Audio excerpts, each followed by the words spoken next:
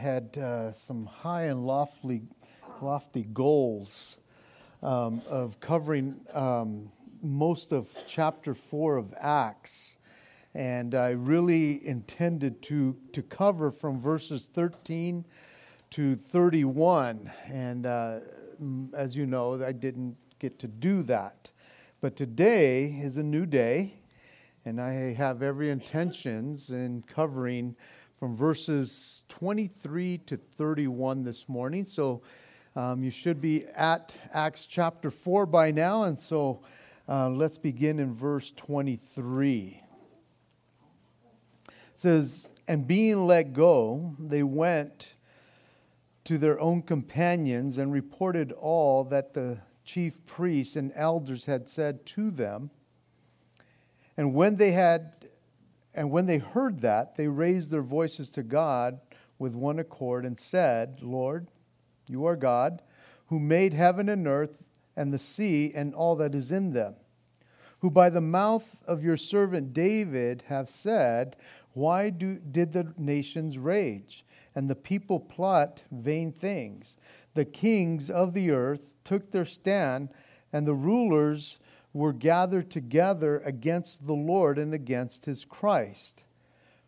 For truly against your holy servant Jesus, whom you anointed, both Herod and Pontius Pilate, with the Gentiles and the people of Israel, were gathered together to do whatever your hand and your purpose determined before to be done. Now, Lord, look at their threats and grant to your servants that with all boldness they may speak your word, by stretching out your hand to heal, and that signs and wonders may be done through the name of your holy servant Jesus.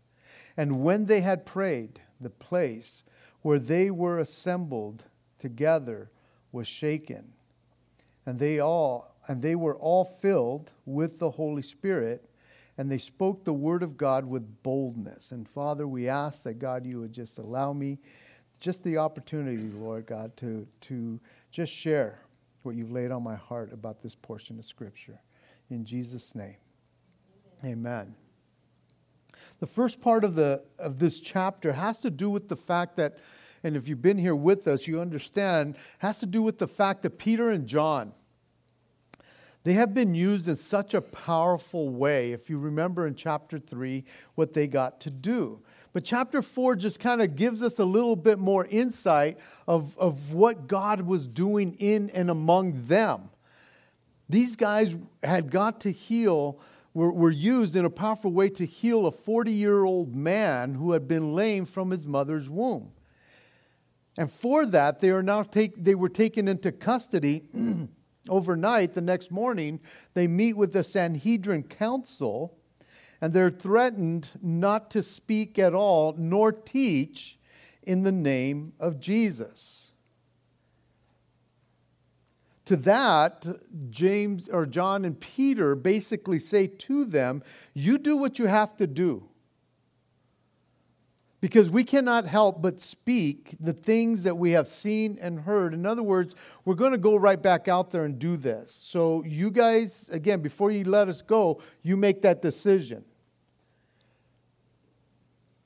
These poor religious leaders, you almost want to feel bad for them, but I don't. These poor guys had to deal with Jesus. And they dealt with him by putting him to death. But God raises him from the dead. They can't even get that one right? And now they're having to deal with the disciples. And these disciples have met the risen Christ, and there's something that's happened to them because they're not cowering, they're not in fear, they're not scared of these guys. These guys are filled with the Holy Spirit, with the same Spirit that they try to put to death. They have the Spirit of Jesus living in them, and there's this boldness that's coming out from them. And so they stand up to these guys and say, hey, you do what you got to do, because we're going to go right back out there and do the same thing that we're just got busted for. And so in verse 23 it says, and being let go.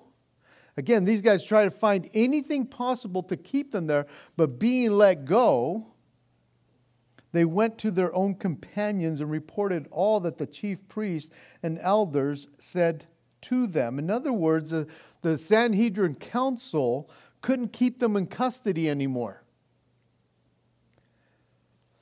It wasn't for a lack of trying, but it wasn't illegal to speak or to teach in the name of Jesus. Again, this was something totally new. These guys had never done that before, and these guys had not dealt with something like that before. And so because they couldn't keep them any longer, they were permitted to go, to let go, to be.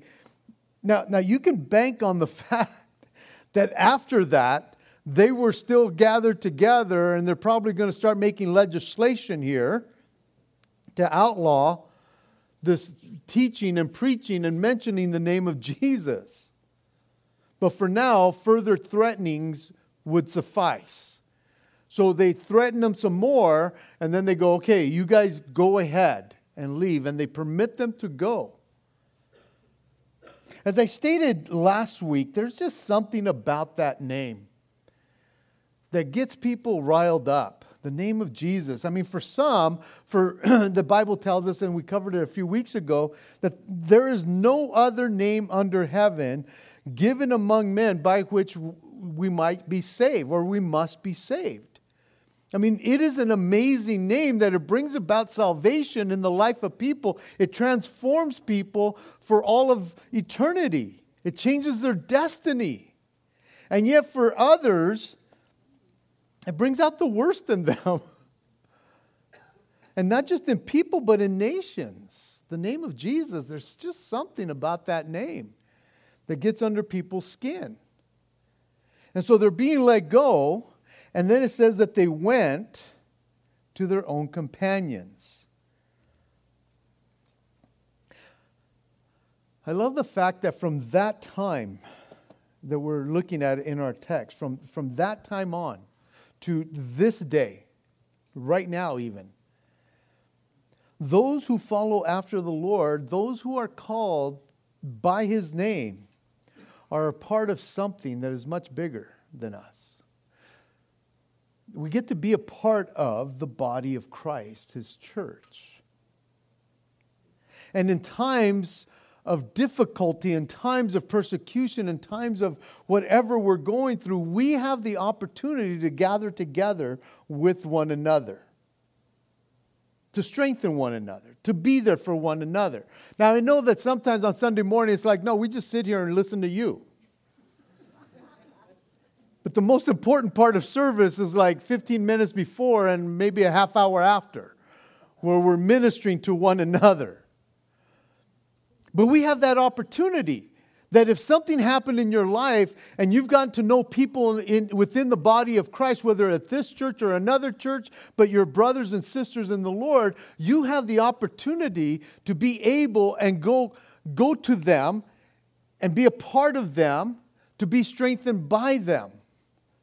And you for them as well. We get to be a part of something like that. These guys, they had not faced anything like this before, but Jesus told them, hey, you guys will be brought to councils. Don't worry about what to say. I will tell you what to say. And the great thing about it is that afterwards they were able to come together with other believers, to find strength, to be there for one another, because we are a part of something. It says that they went to their own companions. That phrase, own companions, can be translated, they went to their own company or people. But it carries with it pertaining to oneself, one's own, of what is one's own in opposed to belonging to another, used for what pertains to one's property, family, dwelling, country, etc. I think that was from the Thayer's Greek lexicon. In other words, you get to go to your own because you have all things in common. Jesus being the factor there, the determining factor. It's interesting because we'll start in our next study in verse 32. We won't cover it today, but it says, "Now the multitude of those who believed were of one heart and one soul.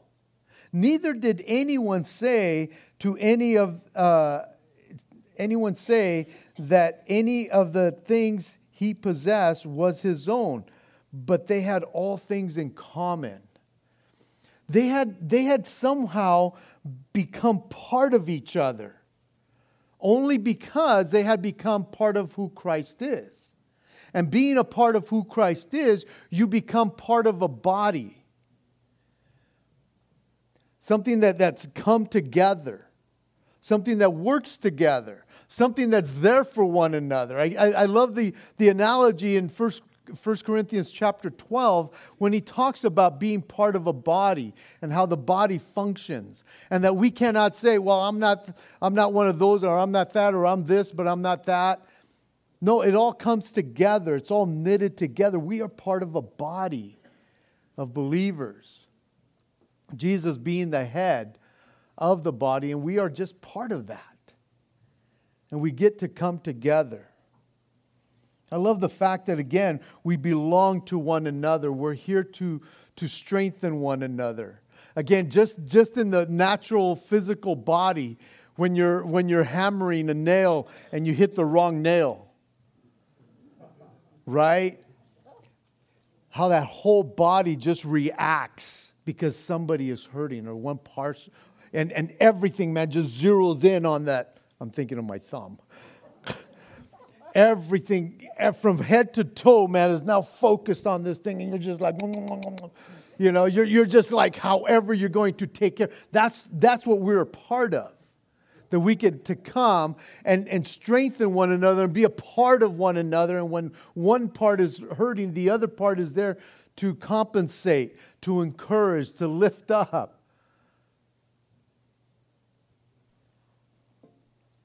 And the reason is because we belong to one another. Only because we belong to Christ. I love what Ephesians chapter 1, I'm going to give you plenty of scripture today so you can be writing stuff down. Ephesians 1, 5 and 6, it says, "Having predestinated us to adoption as sons by Jesus Christ to himself, according to the good pleasure of his will, to the praise of the glory of his grace, by which he made us accepted in the beloved." Guys, we have been adopted because he has already predestined that so that we can become sons by Jesus Christ to himself, and we become part of this body, and we are accepted. We're part of something bigger than who we are. We get to come and be with one another. We get to do this corporately on certain days of the week, but there's nothing holding you back from being part of each other's lives throughout the week and having that cohesiveness with one another and even within your own family, because we belong to Christ. There's a saying that is going around in some Christian circles. And it says, you don't have to believe to belong. Now, I understand. It sounds great. In other words, hey, anybody can come in. And I get that. You know, that's like, hey, come on in. You don't have to believe like me to be a part of us. And I get that. But spiritually speaking and scripturally speaking, it doesn't make sense. Because it's not true. You can be here, but you still don't belong here until you belong to Christ. You know what I'm saying? Again, we'll accept you, even if you're not a Christian right now. Yeah, you're more than welcome. But there's something different once you become a believer and you belong to Christ. Now you're part of something bigger. And so I don't fault those churches or those people, those communities who are saying, hey, come on in. You don't have to believe to belong. You belong with us. It says that they came together to their own companions and they reported all that the chief priests and the elders had said to them. Now, when they came together, this wasn't going to be a murmuring meeting. It wasn't going to be a complaining conference or even a gossip gathering. It was going to be a testimony time. Because it was about to turn into a praise, worship, and prayer service. And I would have to say that would be hard to do when you truly don't believe. If you don't believe in the one that you're about to praise, worship, and pray to, I would say it would be hard to belong to something like that. Guys, there's times for outreach. There's times for people to go out, and we've seen that in this story that we've been covering for over a month, where Peter and John, they did some outreach. They were going out. I mean, it was unexpected, but at one point they reached out to a guy who had been lame all his life and pulled him out of where he had been for all of his life. There's a time for that you pull him out. But this time that we are looking at here, it was now for a time for in-reach. It was a time to gather together with your spiritual family. Because what was about to happen was some upreach. That would be hard to belong to if you really don't believe it in the first place. So again, it kind of goes in order. It's hard to believe or to belong if you don't truly believe. Now, I'm going to move on from that and get off my little soapbox there. But it says in verse 24, so when they heard that, they raised their voice to God with one accord and said, Lord, you are God, who made heaven and earth and the sea and all that is in them. I find it fascinating as we've been going through our text and through the story, that even though we see the beginning of persecution towards the church, here, this is where it starts, that they didn't head for the hills. They didn't bail. They didn't run and hide when the going got tough. They didn't contemplate going, I don't know if this Jesus stuff is working. Here we do something good, we get persecuted for it, we get threatened for it. I don't know if I can continue walking with Jesus. Because doing something good can get you in some serious problems and trouble with the Sanhedrin. No, they didn't head for the hills, nor did they run and hide, nor did they contemplate leaving Jesus or having their faith all shattered. It says that they raised their voice to God in one accord. There was harmony. There was unity. They were going to start worshiping because they just went through a really, really hard time. And they were threatened not to do it again. And I love the fact that when they got together, I don't think they were really complaining. They just said, here, this is what happened. This is why we're in this situation. And instead of everybody getting all angry and stuff, they're going to start worshiping. The phrase, Lord, you are good, or you are God, is better translated, O sovereign Lord. O sovereign Lord. In some of your translations, it might have that. I think the NIV has it like that.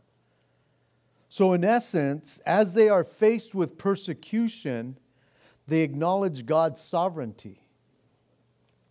They acknowledge His creative power of who He is. Lord, you are sovereign. You know it all. And you are the creator of heaven and earth and everything that dwells in it. That is to say, as our sovereign God and as our Creator, you are in complete control of everything that happens. Everything that's just happened to us over the last 24 hours, Lord, you have been in complete control of that. And because of that, they had no fear. And I think that's important for us to understand, that if you understand the sovereign God, now I'm not saying that you understand His sovereignty. I'm just saying you understand that there is a sovereign God. I would never claim to know God's sovereignty, why exactly He does what He does. I just know that there is a sovereign God who is in complete control of my life and our lives, and He knows everything from beginning to end in all of the world, not just my little world. I could be narcissistic and think everything does revolve around me.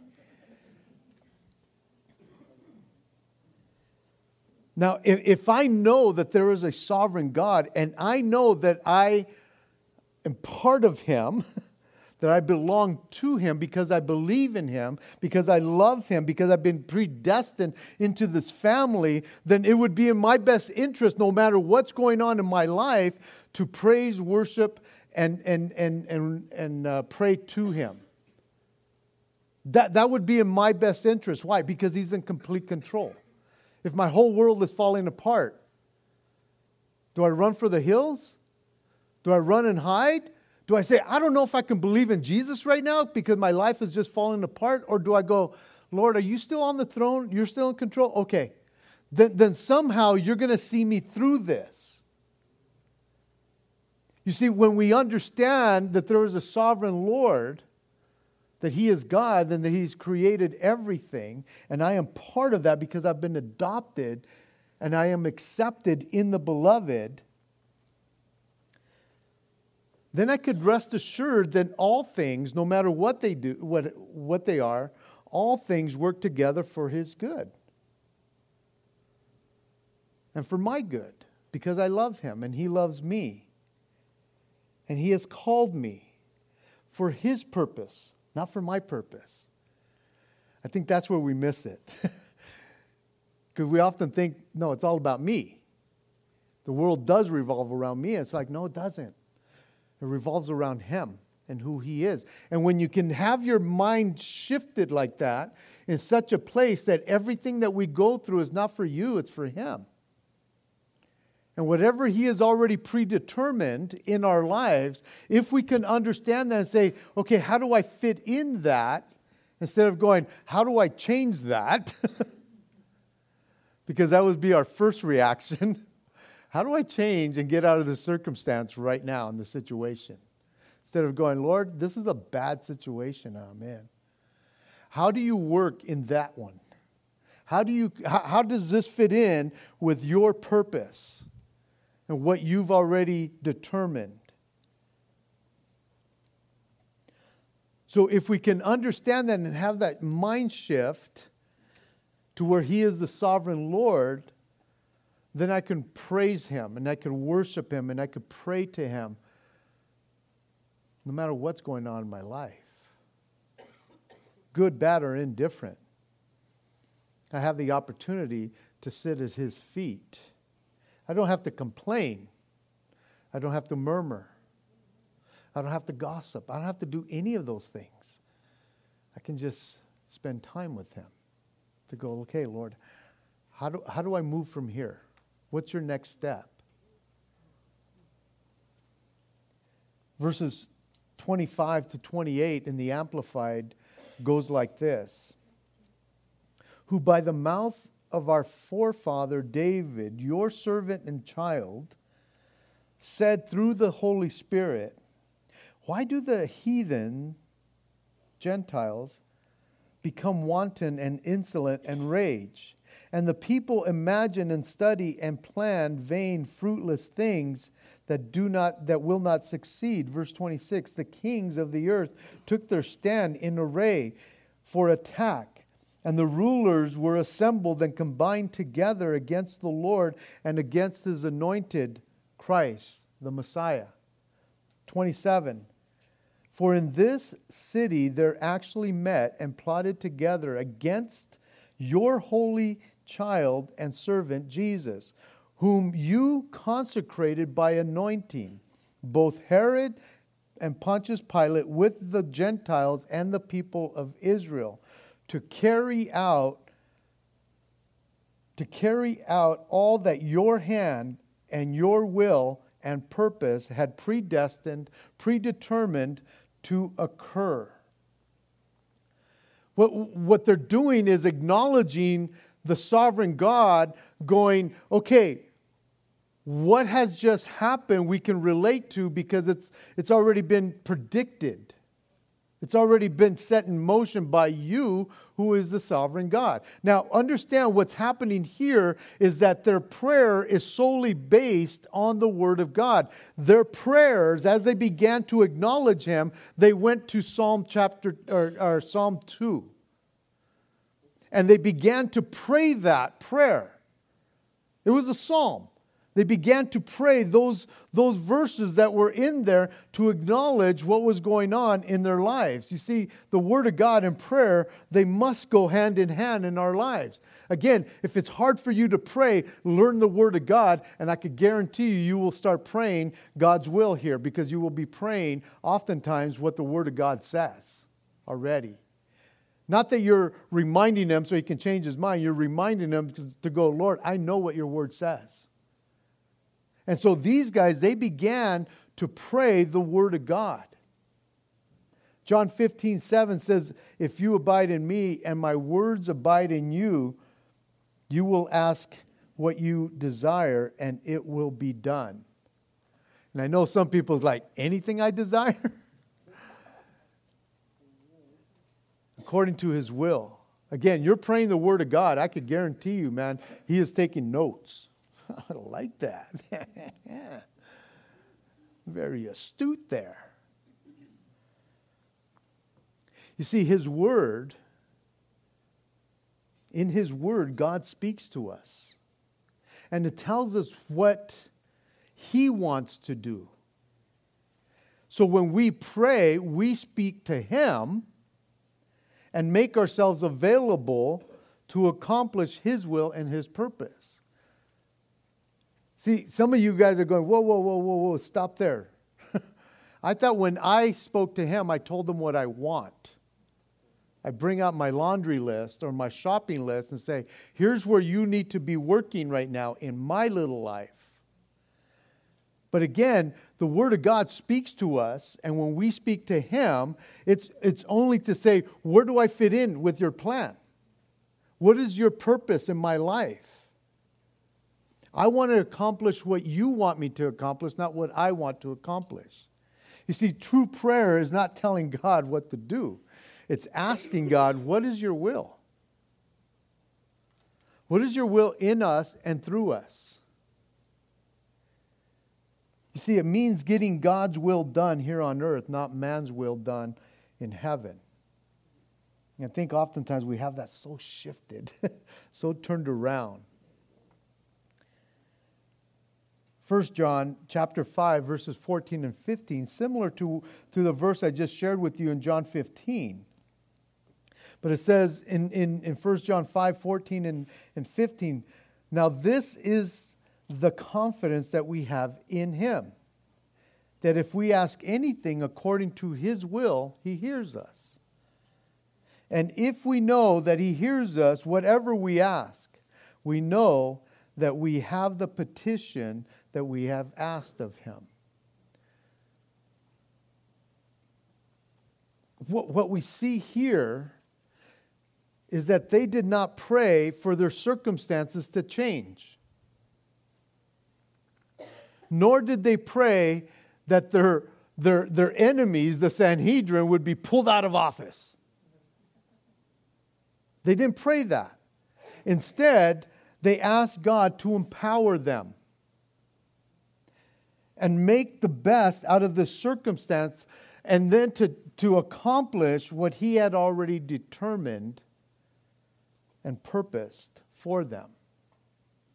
Because you see in verse 28, again, after their prayer in verses 25 and 26, Psalm 2, they acknowledge that truly against your holy servant, Jesus, these guys came against to do whatever your hand and your purpose determined beforehand. In other words, if God the Father knew and allowed to be done to God the Son, then why shouldn't He allow us to go through similar things? Given the fact that we have God the Holy Spirit living in us. If God allowed His Son to go through it, then again, we're part of that. He already knows that the world is against His Son. And if you claim to be a part of His Son's family, then guess who's the target? You are. Jesus is no longer here in that sense. So the world comes after that name, and we are called by that name. And so when we have to go through what we go through, then we can understand that the Lord, His hand has already gone before us in the predetermined circumstances that are set for us. Again, it kind of frees us up that no matter what we go through, we're still good with Him. We're still okay. These guys had no clue if they would live or die, but they were let go. And they know they're going to go do the same thing because they know that they've been called to that. And so they're going, okay, Lord, if it's already predetermined, then we're already going to go and do what you've called us to do. Because you've called us to go do that. Because we belong to Him. We believe in Him. Now, this isn't fatalism, pessimism, nor is it defeatism, but faith in the Lord who rules over everything. We have faith in the Lord of history, if you will. Guys, when we read the Word of God, He has come through for every last one of His people. What makes you think that you're not part of that? And if you are in Him, you belong to Him because you believe in Him, then what makes you think that He's going to leave you high and dry? Whatever circumstance you find yourself in, you think that He's big enough to work in that? To turn bad situations for His glory? To use them in other people's lives? Absolutely.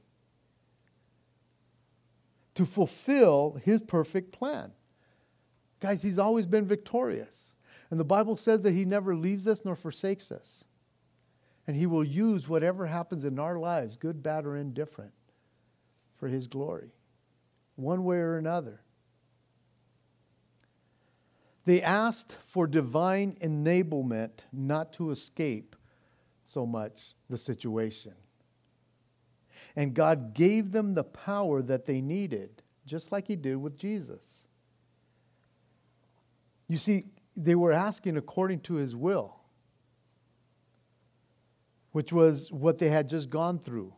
Doing something good, getting put in jail, being threatened not to ever do it again in the name of Jesus. And they're going, we can't help it. We're going to go do that again. And they were willing to pay the consequences. And He gave them what they needed that very moment for that day. I'm not saying that they had that much courage tomorrow. Tomorrow wasn't even here yet, but they had that much courage today to go do what was already predetermined for them. And God was going to fulfill His purpose. What I love also about this portion of Scripture and in verses 25 and 26 is that these believers, they were applying the message of Psalm 2 to their lives intimately. Even though Psalm 2 has to do with the end of the tribulation time right before the day of the Lord. They were looking at that going, man, that's kind of applying to us right now. And they kind of did that. They didn't make doctrine out of it, but they just said, man, what's happening right now is what we've read in Psalm 2 of what will happen later on. And so they identify what's going on right now through the Scriptures, and they identify their adversaries that were coming against them, because when it talks about the nations, the people, the kings, the rulers, the nations were the Romans and the Gentiles that were in their lives right now. The people was the people of Israel, the Jews. The king was King Herod, who was at the time, and the rulers was Pontius Pilate. And so they're going, man, we can understand what's going on right now. It's similar to what will happen. And so I think using the Word of God brought them comfort, going, Lord, you've already predetermined stuff like this. All these enemies, they had ganged up on Jesus to come against him. And they even killed him and crucified him. Yet God raised him from the dead. And now they understood that he is enthroned in heaven at the right hand of the Father. And so all of this that has happened in our lives was part of God's perfect plan. So there was no need to fear. Why fear? And guys, I think that when we totally understand that in our lives, we can walk in victory more often than we walk in defeat. And I think oftentimes we walk in defeat because we totally don't understand who the God of creation is, that he is sovereign. He's already gone before us.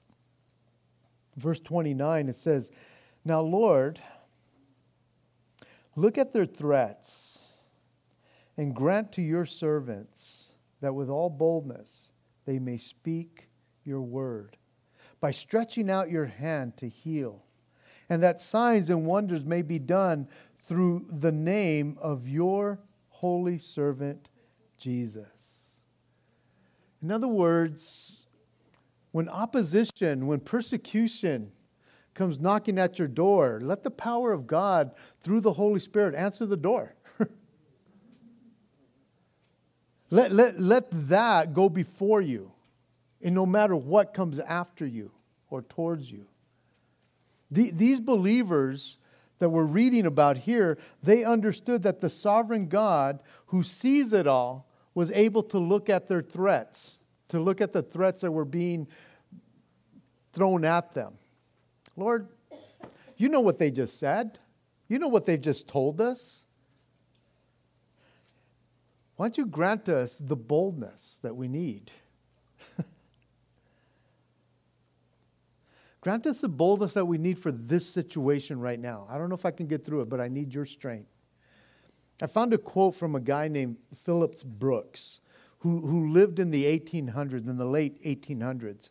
And he said this: "Do not pray for easy lives. Pray to be strong men and women. Do not pray for tasks equal to your power. Pray for power equal to your task." In other words, Lord, give me what I need for what's before me. Not, Lord, just give me that, just let those tasks be easy so I don't have to deal with hard things in my life. It's like, no, Lord, when hard things come into my life, you give me the power for those. A life of ease would be great, wouldn't it? But what happens to someone who lives a life of ease all their life and then sudden trouble comes? What happens to them? They're not strong enough to fend off any kind of problems or trouble. Christians who pray for easy lives and for tasks that they can handle are easily moved. They're easily rocked in their faith, and they don't know if they could believe in a God like this or not. They can't. They don't have a clear grasp on the power of God and what He wants to do in the life of a person. Because they can't believe that God would allow that to happen to them. I don't know if you've ever said that. I can't believe God's allowing this to happen to me. Right? And we say that because we can't believe that God would let me go through a hard time, through a devastating time, through a time that is so heavy that I can't handle this. And don't get me wrong, it's not that we don't go through those times of doubt. Don't get me wrong. We don't get to escape being overwhelmed. We get overwhelmed. I get overwhelmed just like you do. And sometimes we do doubt. And sometimes we are overcome. But we can't stay there and all of a sudden say, I can't believe God let that happen to me. For those who understand the sovereignty of God and we get overwhelmed and we have that doubt and we get overcome, what ends up happening is we run towards God instead of away from God. And I've told people who have told that to me, I don't know if I can believe in God. It's like, okay, well, go run. Run, go do it. Go do it on your own. See what happens. And they think that I'm mean, and I'm not being mean. I'm just saying, okay, if you think that God can't handle your situation, go try and do this on your own. I don't know how you will. Again, guys, we all get overcome. We all get overwhelmed. We all have doubt. But what happens to you in that portion? Guys, understand, bad things happen to you. You're not exempt from that.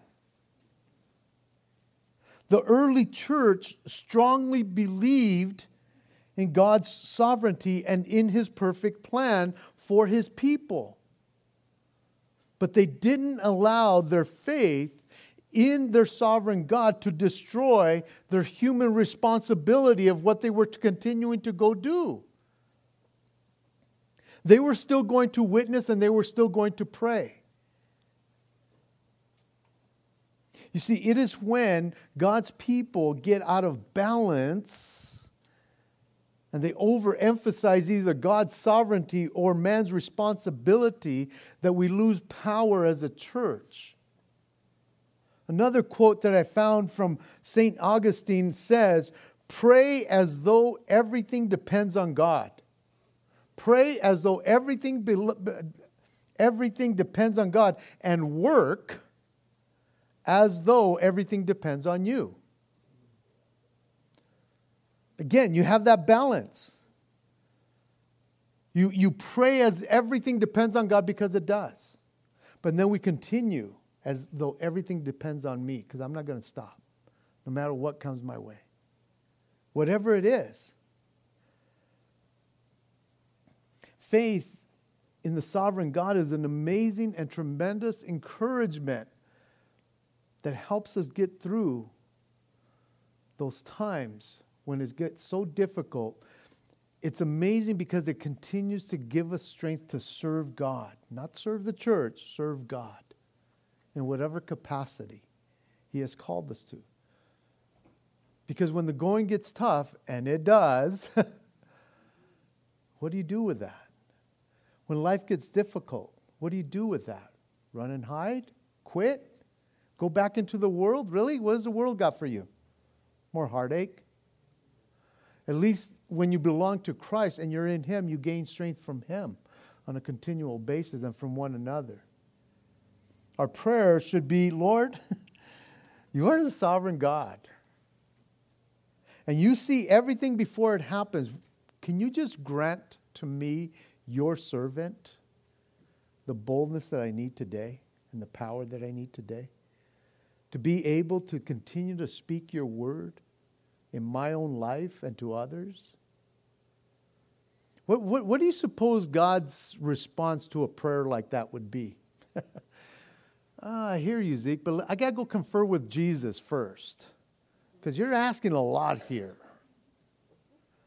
I know that my spirit lives inside of you, but I don't know if I could come through giving you strength right now. Almost sounds silly, huh? But that when we pray in that way of going, Lord, what I need from you is that you grant me your strength. Because this task is way too big. And I want to rise to that task. I don't want to just be able to handle a task. Once you handle a task, it's like, okay, give me more. Give me bigger. And I know it's hard for us to pray that. But that's where we mature. That's where we grow. When we encounter hard times, no matter what they are. The believers that we're reading about here, their greatest desire was for boldness in the face of opposition. And the emphasis was on the hand of God doing the work in their life and in the life of the church, not in the hand of man doing the work of God. It's God's hand, not my hand. In verse 30, in the Amplified, it says, while you stretch out your hand to cure and to perform signs and wonders through the authority by the power of the name of your holy child and servant Jesus.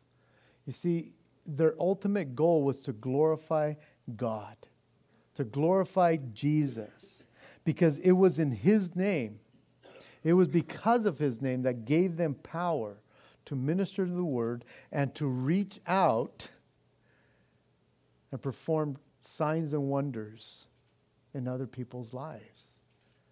You see, the signs and wonders only follow the power of God in your life. We shouldn't desire signs and wonders. No, you just be faithful to Jesus and you just watch the signs and wonders follow after you. Peter and John were just going to go pray. They had no clue that signs and wonders were about to happen in their lives. I think they were probably just as shocked as anybody else. It is the glory of God, not the needs of man, that is the highest purpose to answered prayer.